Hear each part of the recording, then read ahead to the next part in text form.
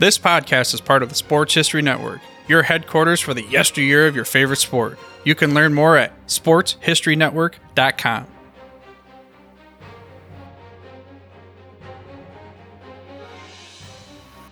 Hello, sports fans, and welcome to another edition of Yesterday's Sports on the Sports History Network.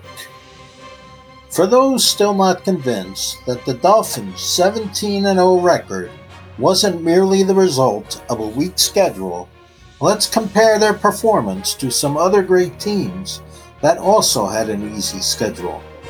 Let's start by comparing the 72 Dolphins to the 1975 Minnesota Vikings. Some analysts feel this was the Vikings' best team ever. After 10 games, Minnesota's record was 10 wins and 0 losses.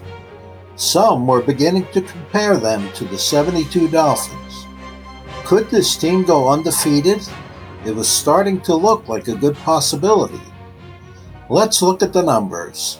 The combined record of the 72 Dolphins' first 10 opponents was 50 wins, 87 losses, and 3 ties. Granted, that is a weak schedule, but not nearly as soft as the 75 Vikings schedule. The Vikings' first 10 opponents had a dismal combined record of 38 wins and 102 losses.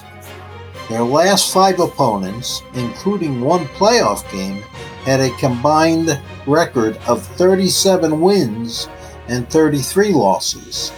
But the Vikings lost 3 of those final 5 games, including a first-round playoff game. The Dolphins, on the other hand, won all 5 of their last games against teams with a combined record, including playoffs, of 48 wins and 25 losses. You can see the point I'm trying to make. Once the 75 Vikings started playing good teams, they folded, where the 1972 Dolphins didn't. Just so Viking fans don't think I'm picking on their team, let's turn to the 1975 Los Angeles Rams. Fellow football historian Stephen Llewellyn provided these stats. The Rams finished the season with a 13-3 record, including postseason. But they faced only 5 teams with winning records.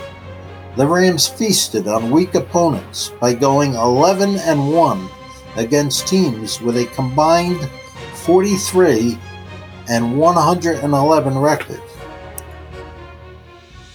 But they were only 3-2 against teams with winning records, including a humiliating 37-7 loss to the Cowboys in the NFC Championship. There's something else about that 1972 Miami team that doesn't get mentioned much. The team clinched the division title with a Week 10 win against the New York Jets. Let's face it, the Dolphins could have coasted the rest of the way, but they didn't. They kept playing hard, outscoring their last 4 opponents 107-44. And oh, by the way, what was their reward for finishing the regular season 14-0? They had to play the AFC Championship game on the road.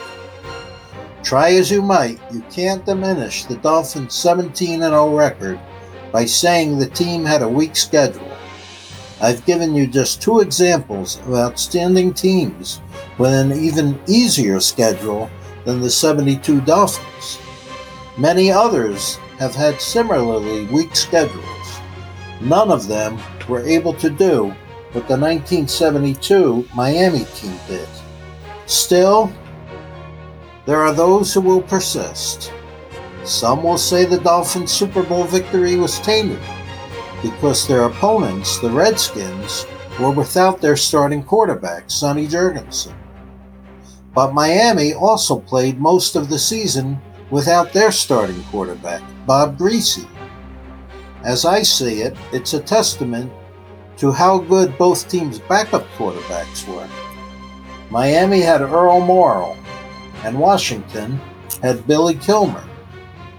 If not for them, neither team would likely have made it to the Super Bowl. But still they persist. I've heard people say their Super Bowl win is tainted because they played the league's oldest team. Washington was tagged with the nickname the Over the Hill Gang. But the Redskins were an outstanding team. They had a 13-3 record going into that Super Bowl and had just soundly defeated the defending Super Bowl champion Dallas Cowboys in the NFC Championship game. They allowed a mere 6 points in the playoffs. Most knowledgeable fans would agree that the only team in the NFL that was better than those Redskins were the Dolphins. Some are going to argue that the 72 Dolphins are overrated no matter what. Everyone is entitled to their opinion. One thing can't be disputed. In the century-long existence of the NFL, the 1972 Miami Dolphins are the only team to have a perfect season. This podcast is part of the Sports History Network, your headquarters for the yesteryear of your favorite sport. You can learn more at sportshistorynetwork.com.